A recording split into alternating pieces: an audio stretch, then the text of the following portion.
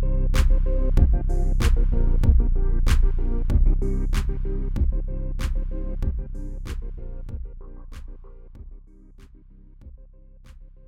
is Quick Fix Politics, the newest addition to the Amherst Wire, where we play devil's advocate and look at the latest news from every angle. My name is Joe Kachowski, I'm your host, and you can follow me at jkachowski on Twitter. I'm here with my guest, Tim Ennis, president of the UMass Democrats. How's it going, Tim? Doing good, thanks. How are you? So, where can we find you and the rest of the UMass Democrats on social media, Tim? You can find us on Twitter and Instagram at UMass Dems, and on Facebook is UMass Democrats.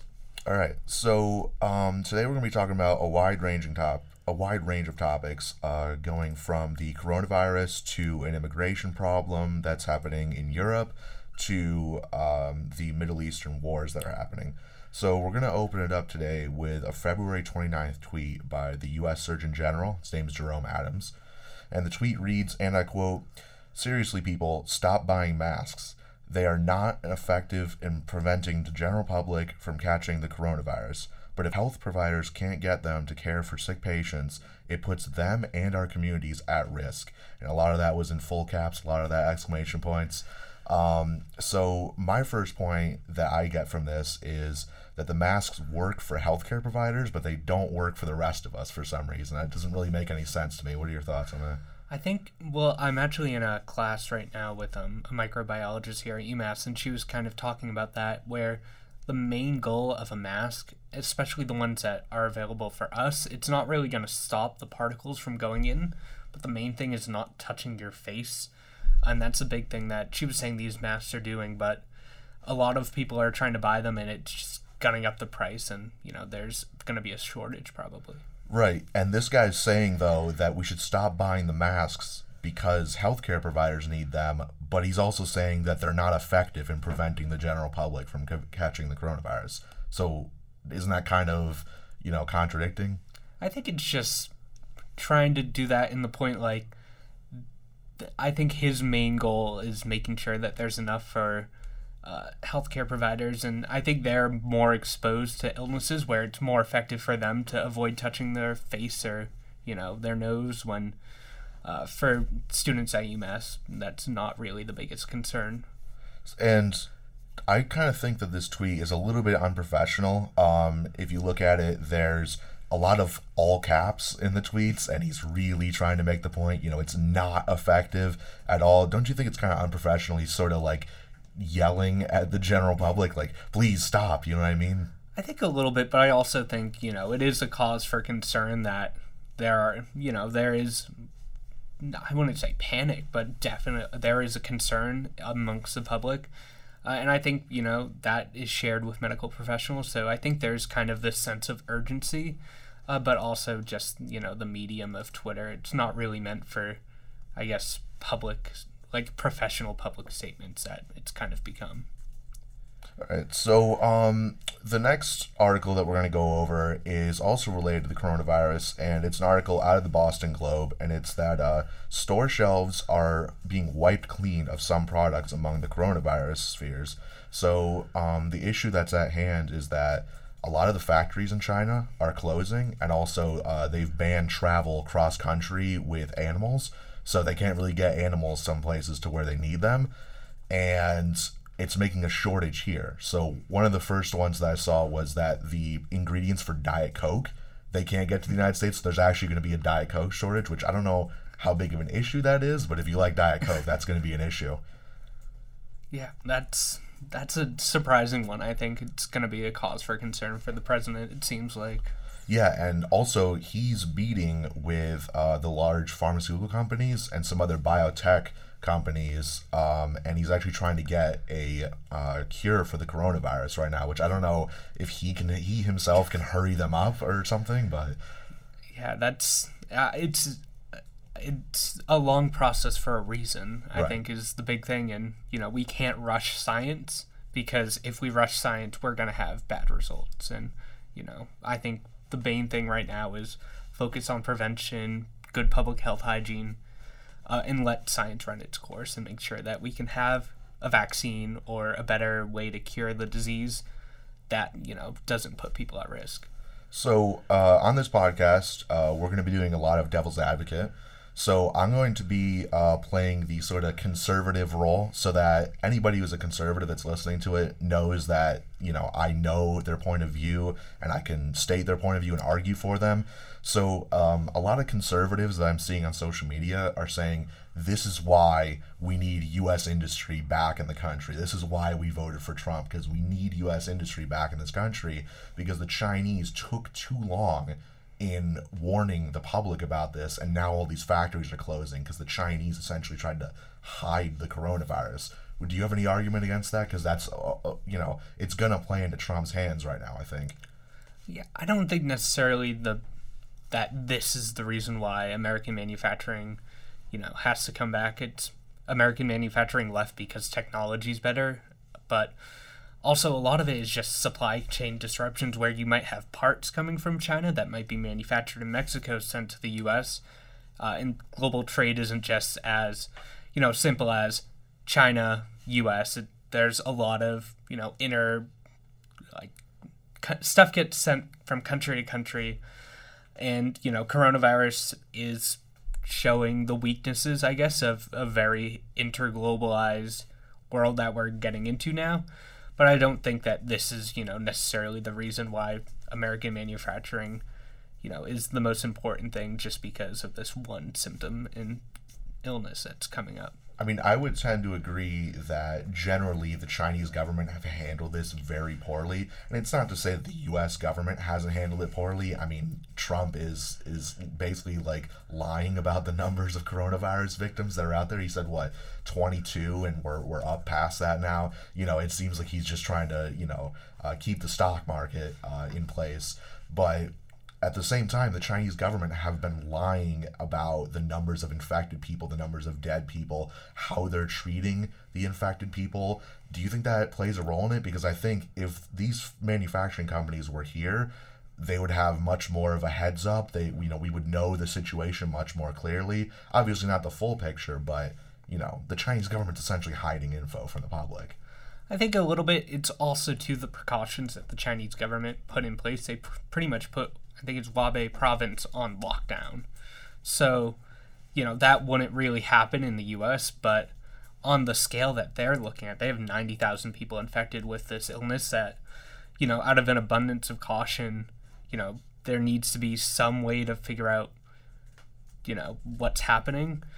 And I think necessarily that it's, I wouldn't necessarily put all the blame on, this economic kind of stock market plunge that happened and then the little rebound that happened today just on that, but it's gonna have this big effect on supply chains that I don't think people have really started to look at yet because it's only going to get worse from here, it looks like. Yeah, so if people don't know what he's talking about with the stock market, is that the stock market took a massive plunge over the last week or so, and today it took a massive upswing. So it went up 1,200 points, which is, for those of you who aren't involved in the stock market, don't watch the Dow Jones figures. 1,200 is a massive amount. That's probably almost record-breaking. I don't know the exact numbers, but I would assume it's almost record-breaking. So the next story that we're going to look at is this deal that the Trump administration signed with the Taliban, of all people, which you don't often see us getting along with the Taliban. It's a deal from the BBC. The headline is Afghan conflict, Trump hails deal with the Taliban to end the 18-year war. Essentially, the deal is we're going to move about a fourth of our troops out of Afghanistan over the next 4 months, and then the remainder of them will leave in the next 14 months if the Taliban upholds their end of the deal, which is essentially they have to stop working with Al-Qaeda. So for those who don't know, we've been fighting Al-Qaeda on the ground in Afghanistan in a losing war. I would say it's been losing for the last 18 years. We haven't made really any groundwork. We don't know what our objective there is. And I think personally we should pull out immediately, but over the next 14 months, could we agree that at the very least this is a good deal from Trump? I mean, there's not really any downside to this. We're pulling troops out of Afghanistan, which we shouldn't have been there in the first place. So what do you think? I think it could be a good deal. I think, we probably shouldn't have gone to Afghanistan in the first place. I think the war on terror has shown itself to just be, quagmire after quagmire in the Middle East. But, I think going forward, I think it's going to need to be a very delicate withdrawal just to make sure, the Afghan government is very fragile at the moment.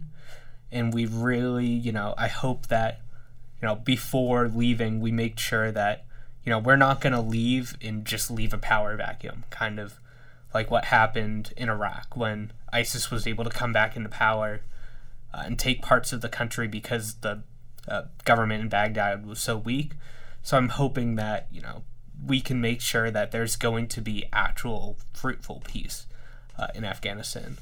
So I would disagree with that a little bit. I think we should pull out altogether immediately. And the reason is because I think Afghanistan, just like Iraq, just like a lot of these other countries, we have destroyed their governments in a lot of way. Especially Iraq, we've destroyed their government entirely. I don't know if there's ever going to be a necessarily peaceful solution. And the reason is because any leader that sides with the United States, the people probably aren't going to trust because we haven't been a trustworthy ally to the people in the Middle East. So I think the Afghani government, they're always going to run into problems with the Taliban, with Al-Qaeda, with people like that. I think we just have to give it up because there's actually an old saying that Afghanistan is the graveyard of empires. That once you go into Afghanistan, you are dooming your country.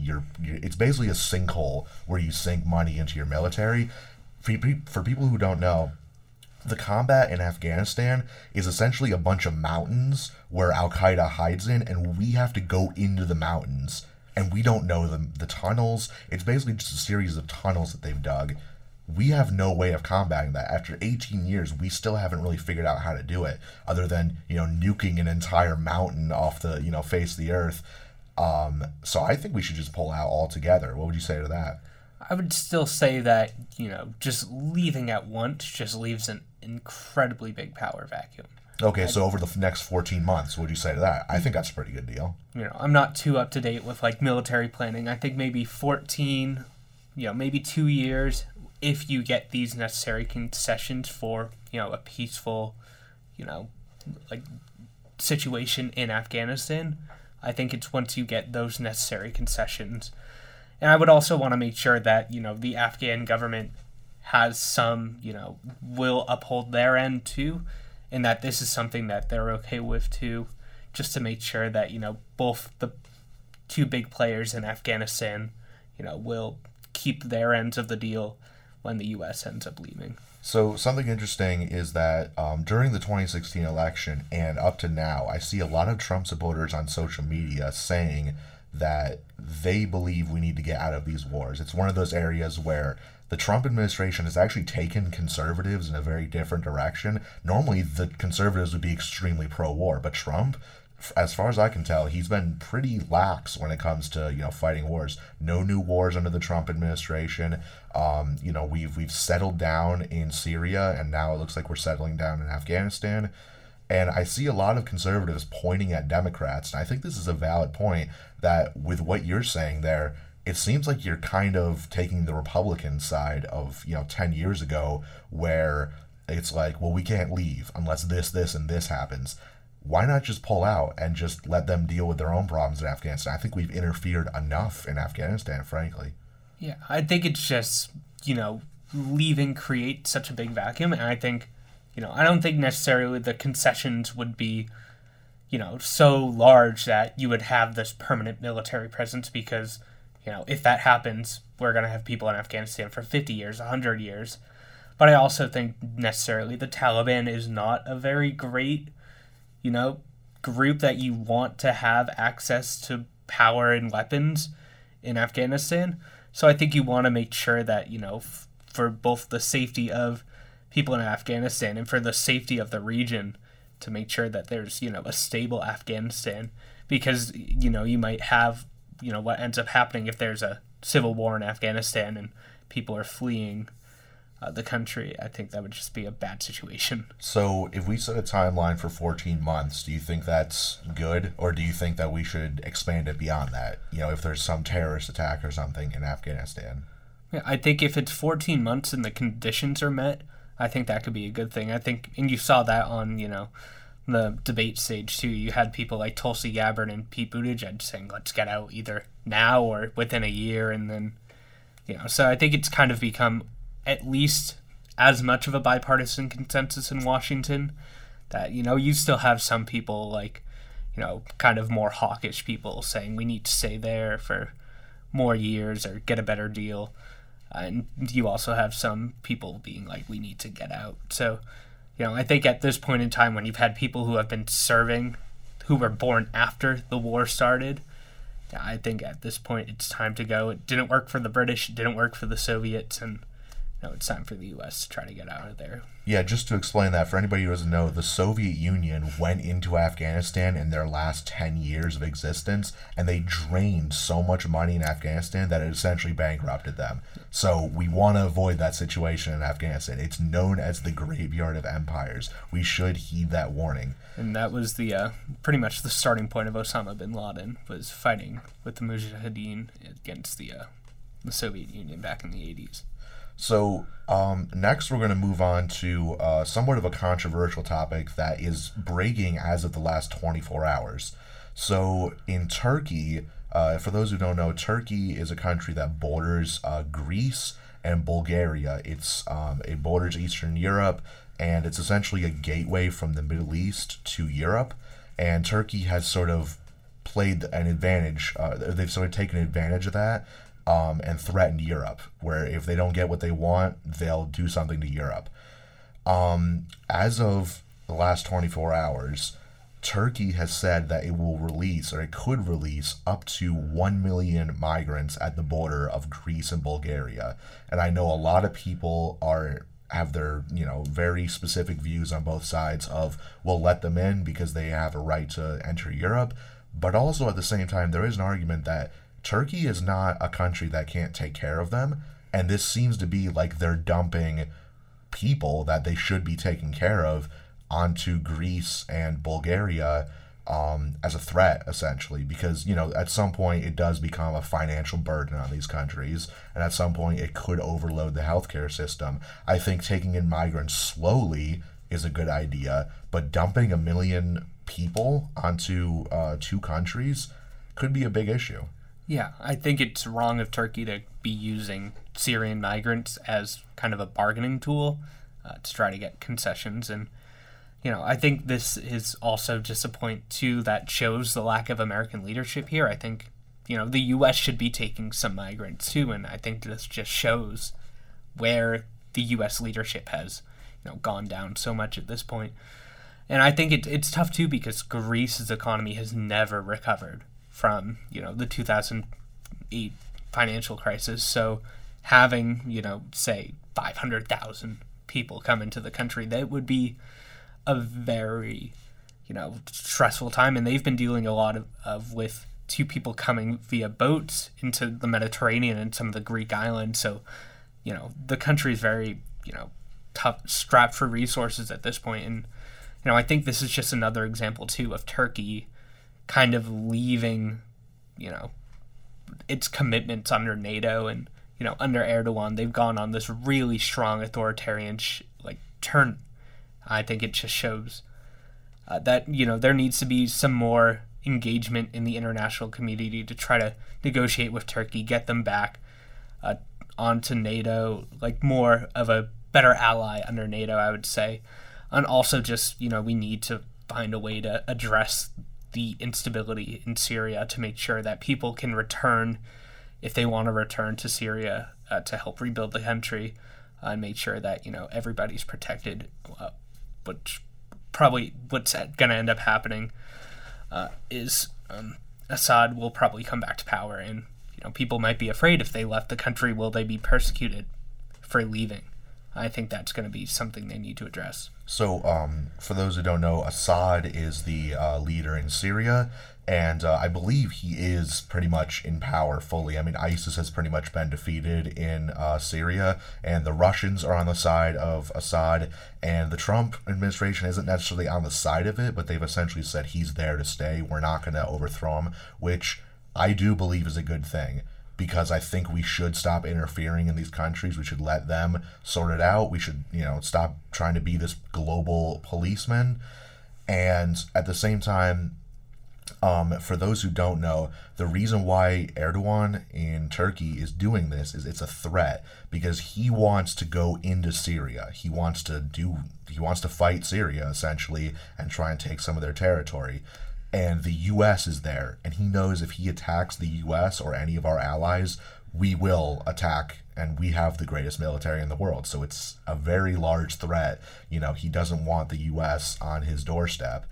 And I personally believe we should get out and we should stop being this moderator in the Middle East. And if Erdogan wants to attack Syria, he is going to have to pay the price for that financially, the people he loses, the destruction to his country, and potentially losing the war. I think he should have to deal with that, because now you have him threatening Europe with 1 million migrants. I think we should get out. I think it's a really delicate situation too. There have been so many human rights violations in Syria since the start of the civil war that I think the U.S. just couldn't sit idly by and watch people get gassed by their own government. And I think too it's tough for Turkey too because their biggest concern is the Syrian Kurds have basically created their own semi-autonomous state since the country has fallen apart. It's in the northwest part of the country. They call it Rojava. And it's kind of been this self-governing state. Well, the government in Aleppo has fallen. And the U.S. was kind of supporting them in part because they were doing most of the heavy fighting against ISIS with the Peshmerga forces. And now that we've kind of abandoned them, we've given Erdogan the green light to start rolling in. You saw this back in December. There were, it was almost a massacre there. Yeah, so explain what happened in December. Yeah, so basically, from what it seems like, there was a call between President Trump and President Erdogan of Turkey, where Erdogan kind of wanted, to know that if his troops went, south into Syria, that there wouldn't be any U.S. casualties because, it's a strained relationship, but the U.S. and Turkey are still allies, and he didn't want to, accidentally end up, killing an American service member. So the Trump administration basically withdrew most of the advisor. Basically, the only service people who were in Syria were mostly doing advising work. There wasn't a lot of on the ground forces, and we withdrew some of them, and it basically just gave Turkey, the green light to come down into Syria and to start attacking some of the Kurds who thought we would protect them because we were allied with them, because they did most of the heavy work. They've lost, I think it was 10,000 soldiers in the war against ISIS. Right. So all of this is pretty much the reason why Turkey is threatening these 1 million migrants. So to go back to the breaking news as of the last 24 hours, what do you think should happen to these migrants? Do you think they should stay in Turkey or what? Because there is also the fact that the coronavirus, we don't know, that's a lot of people that you would have to check, and they're essentially trying to flood over the border. So should Greece and Bulgaria let them in, or is it too much of a risk to the country with coronavirus? I don't think necessarily coronavirus, just because I don't think there have been many cases, if any, in Turkey right now. I think most of it is spread. You have a really bad outbreak in South Korea, China, and Italy. But I think the big concern would just be having a massive increase of people coming into the country. It might be like a 5% increase in people who are going to need help. They don't have homes, they don't have jobs, they don't have health care. So while I do think, that, caring for refugees is important, I don't think it would be a great situation for any country, just to have hundreds of thousands of people just come in all at once. So I think if anything, there should be, kind of come to an agreement where, maybe there's more international assistance coming to Turkey to help take care of refugees, or even, maybe if Greece would be able to take, say, 50,000, Bulgaria take 50,000, and, some other countries. But you've also seen how this is basically, interrupted the European political system. You've seen the rise of far-right politicians like Viktor Orban in Hungary, Brexit, what's happening in Poland, that a lot of these, more like right-wing groups are coming into power in part, due to some of the political instability that's happened due to a large number of refugees coming into, the continent. And, I would, that might do some, bad things to Greece's already fragile government in Athens. So, for those who don't know, the population of Greece is 10.5 million. So if 1 million people come in, you're adding on 10% of the population, which is kind of ridiculous. And I also do think the coronavirus could be a concern because you don't see the symptoms of coronavirus for 2 weeks or longer, as far as I'm concerned. So you could have it and spread it while they have no idea that they even have it. So with 1 million people, I would think there's a good chance that 1 or 2 of them at the very least could have it, and people think, oh, well, that's not a big deal. Okay, but you have to potentially quarantine all of those people. You have to test 1 million people. It kind of seems like you're gonna, overrun the healthcare system in Greece if you have to test all these people. Look at what's happening in Italy. They're closing down travel. They're closing down these study abroad programs. The infections are rising. There's food shortages. I don't think Greece wants to go through that, especially after, as what we said, they have the financial crisis 10 years ago to look at. So another point that I want to make is, as of today, Amy Klobuchar, and as of yesterday, I believe, Pete Buttigieg have dropped out of the presidential race for the Democrat nominee. I have a very strange take on this, and I haven't seen anybody else have this take yet. Maybe I'm wrong, but my take is that Pete Buttigieg is a fairly moderate candidate. Amy Klobuchar is definitely a moderate candidate. She even labels herself as that. I think it's strange that the two of them dropped out after Joe Biden had such a good showing in South Carolina, and Bernie Sanders is sort of seen as this major threat to the Democratic establishment. I think the reason why they dropped out is to give Biden a push and to make sure that Bernie Sanders doesn't win. I think they want Joe Biden to be the nominee, and I think Elizabeth Warren, who's a more progressive candidate, is staying in the race specifically so that Bernie doesn't get those votes. What do you say to that? I think for Warren, it's not as cut and dry because there are a lot of polls that show the number 2 for a lot of Warren supporters is Biden. But I do think I think Pete and Amy read the writing that was on the walls. They saw that they had a really poor showing in South Carolina. Pete got more delegates in Iowa, strong second in New Hampshire, but very distant. I think 4th place in South Carolina. So I think the two of them read the writing on the walls and saw that, there was no viable path to them in the nomination. And I think, too, they, it looks like they're both going to endorse Biden tonight in Texas. And I think that's in part, too, because, they kind of have a shared vision of what they want, the government to do and what, their ideal candidate for president would be. So I think that, they saw, what's, Super Tuesday, a third of the delegates are going to be up within, 24 hours from now. So I think, they have this shared vision. They're passionate for what they want. I think they, thought that, it was time to drop out and, support the candidate that they think will get that done. Right, and the point I'm making is that it's strange that they wouldn't even give Super Tuesday a chance. It's Monday. Tomorrow is Super Tuesday.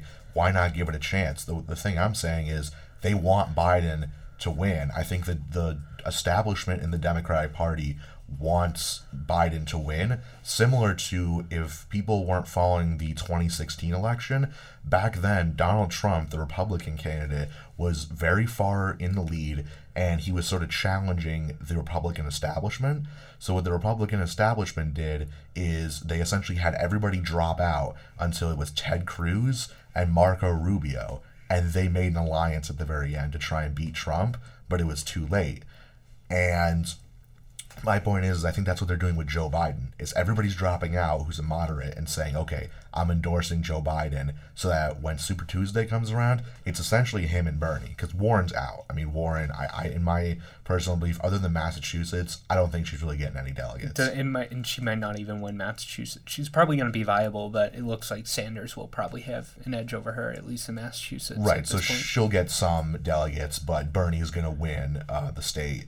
So I think Warren is staying in because they want to take away the progressive vote. Even though, as you said, a lot of the Warren supporters, their second choice is Biden, a lot of them it's Bernie too, because she is the other progressive candidate. So I think they're keeping her in there, and they're having everybody else drop out, so Biden looks like a strong candidate. Because for everybody who doesn't know, it looks like Bernie Sanders is in the lead if you aren't, like, he's very far in the lead if you aren't paying attention, but Joe Biden winning South Carolina essentially brought him up to tied with Bernie Sanders. I mean, he's right next to him. So Super Tuesday, Joe Biden could take the lead.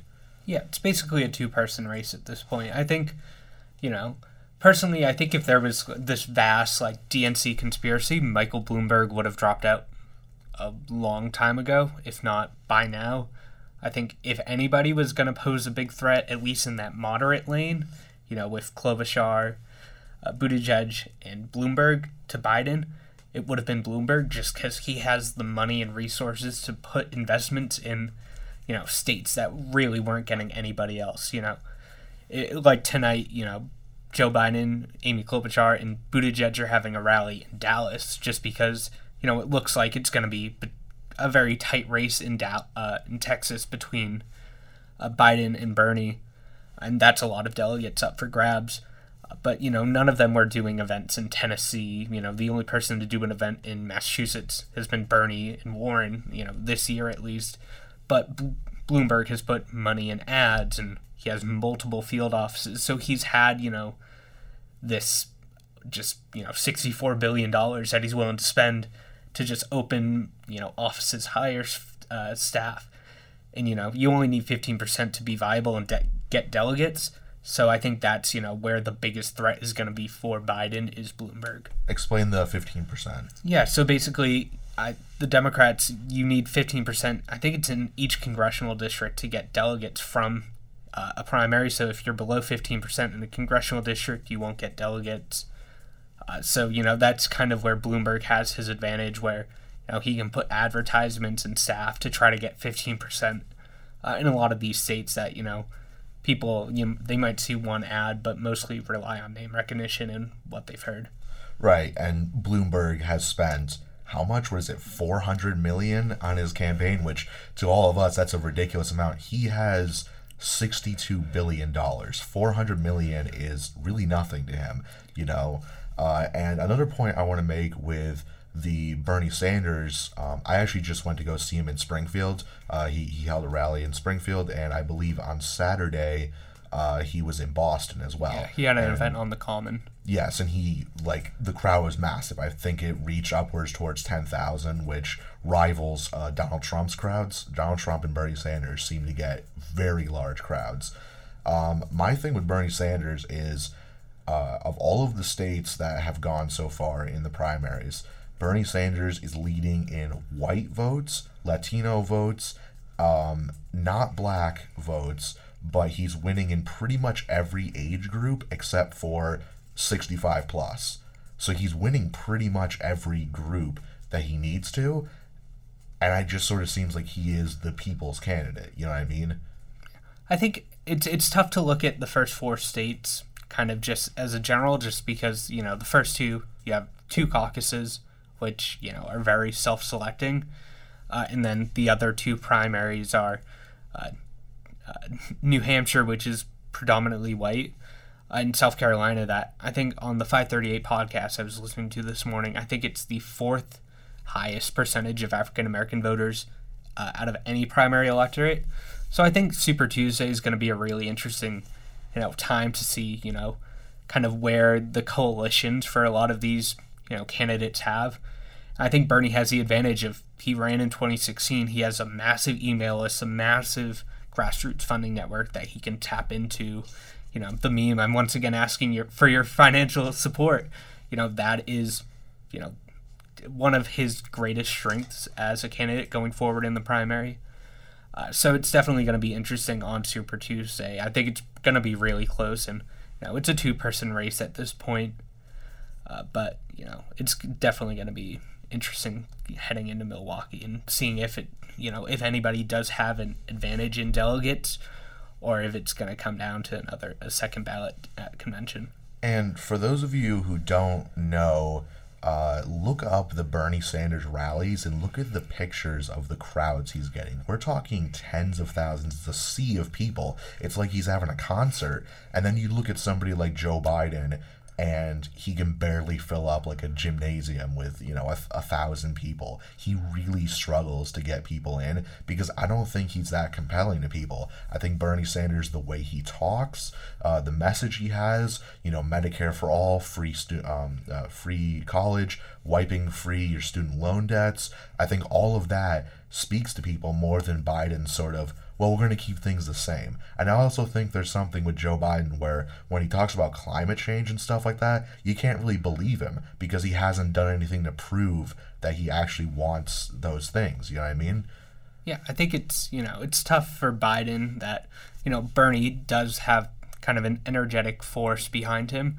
But I do think it's tough, you haven't seen a big increase in people showing up to caucus or to go vote in the primary. So, that's where I kind of think that, this so-called political revolution, it's going to be tough to materialize if, you haven't seen these increases,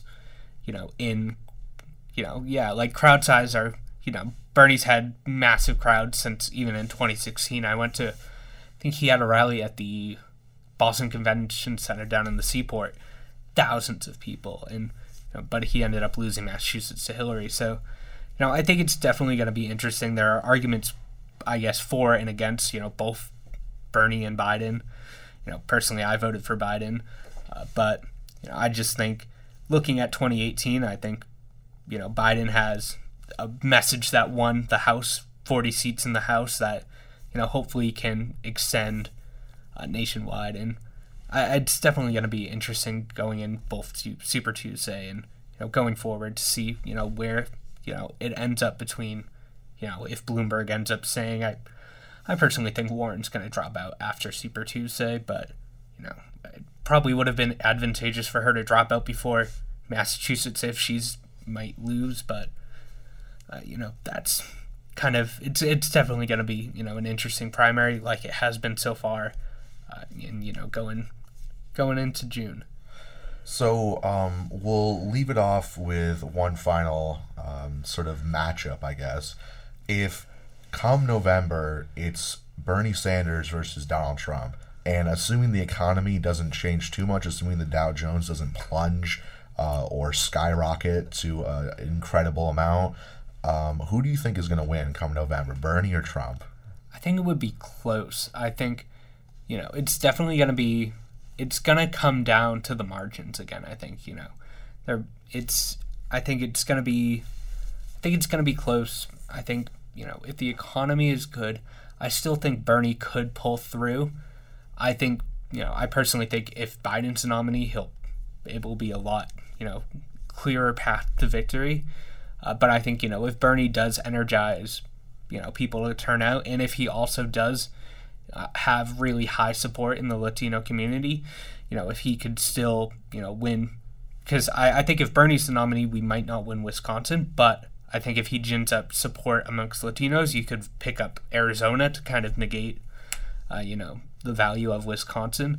So I think if he was able to, get Latinos to vote, and also, it's kind of always been this dream for Democrats, but even Texas, if he could gin up Latino support, it was not as high as it was for Beto, and he lost to Ted Cruz by 2 percentage points back in 2018.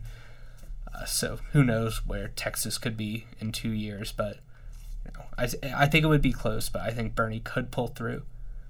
But I think Trump's a vulnerable candidate. So explain to people why Texas is becoming sort of a swing state. Because Texas, to a lot of people, they think guns, conservatism, the Wild West. Why is Texas becoming sort of a swing state? Yeah, I think some parts of Texas are definitely still guns, Ronald Reagan, cowboys, kind of that whole aesthetic. But you've seen Texas its urban centers have grown, and it's also been a very diverse state. And just, the percentage of non-white people in Texas has been growing a lot for the past couple decades. And, as those demographic groups have shifted more towards Democrats and, as more...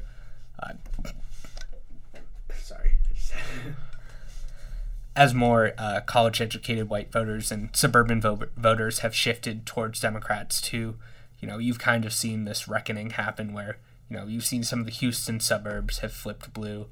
And it's kind of always been this dream for Democrats that you could pick up Texas and, it seems that Democrats are starting to lose pretty routinely Ohio, some of these Rust Belt areas that, the Sun Belt, as it's called, might finally start shifting for Democrats as, Arizona and Texas.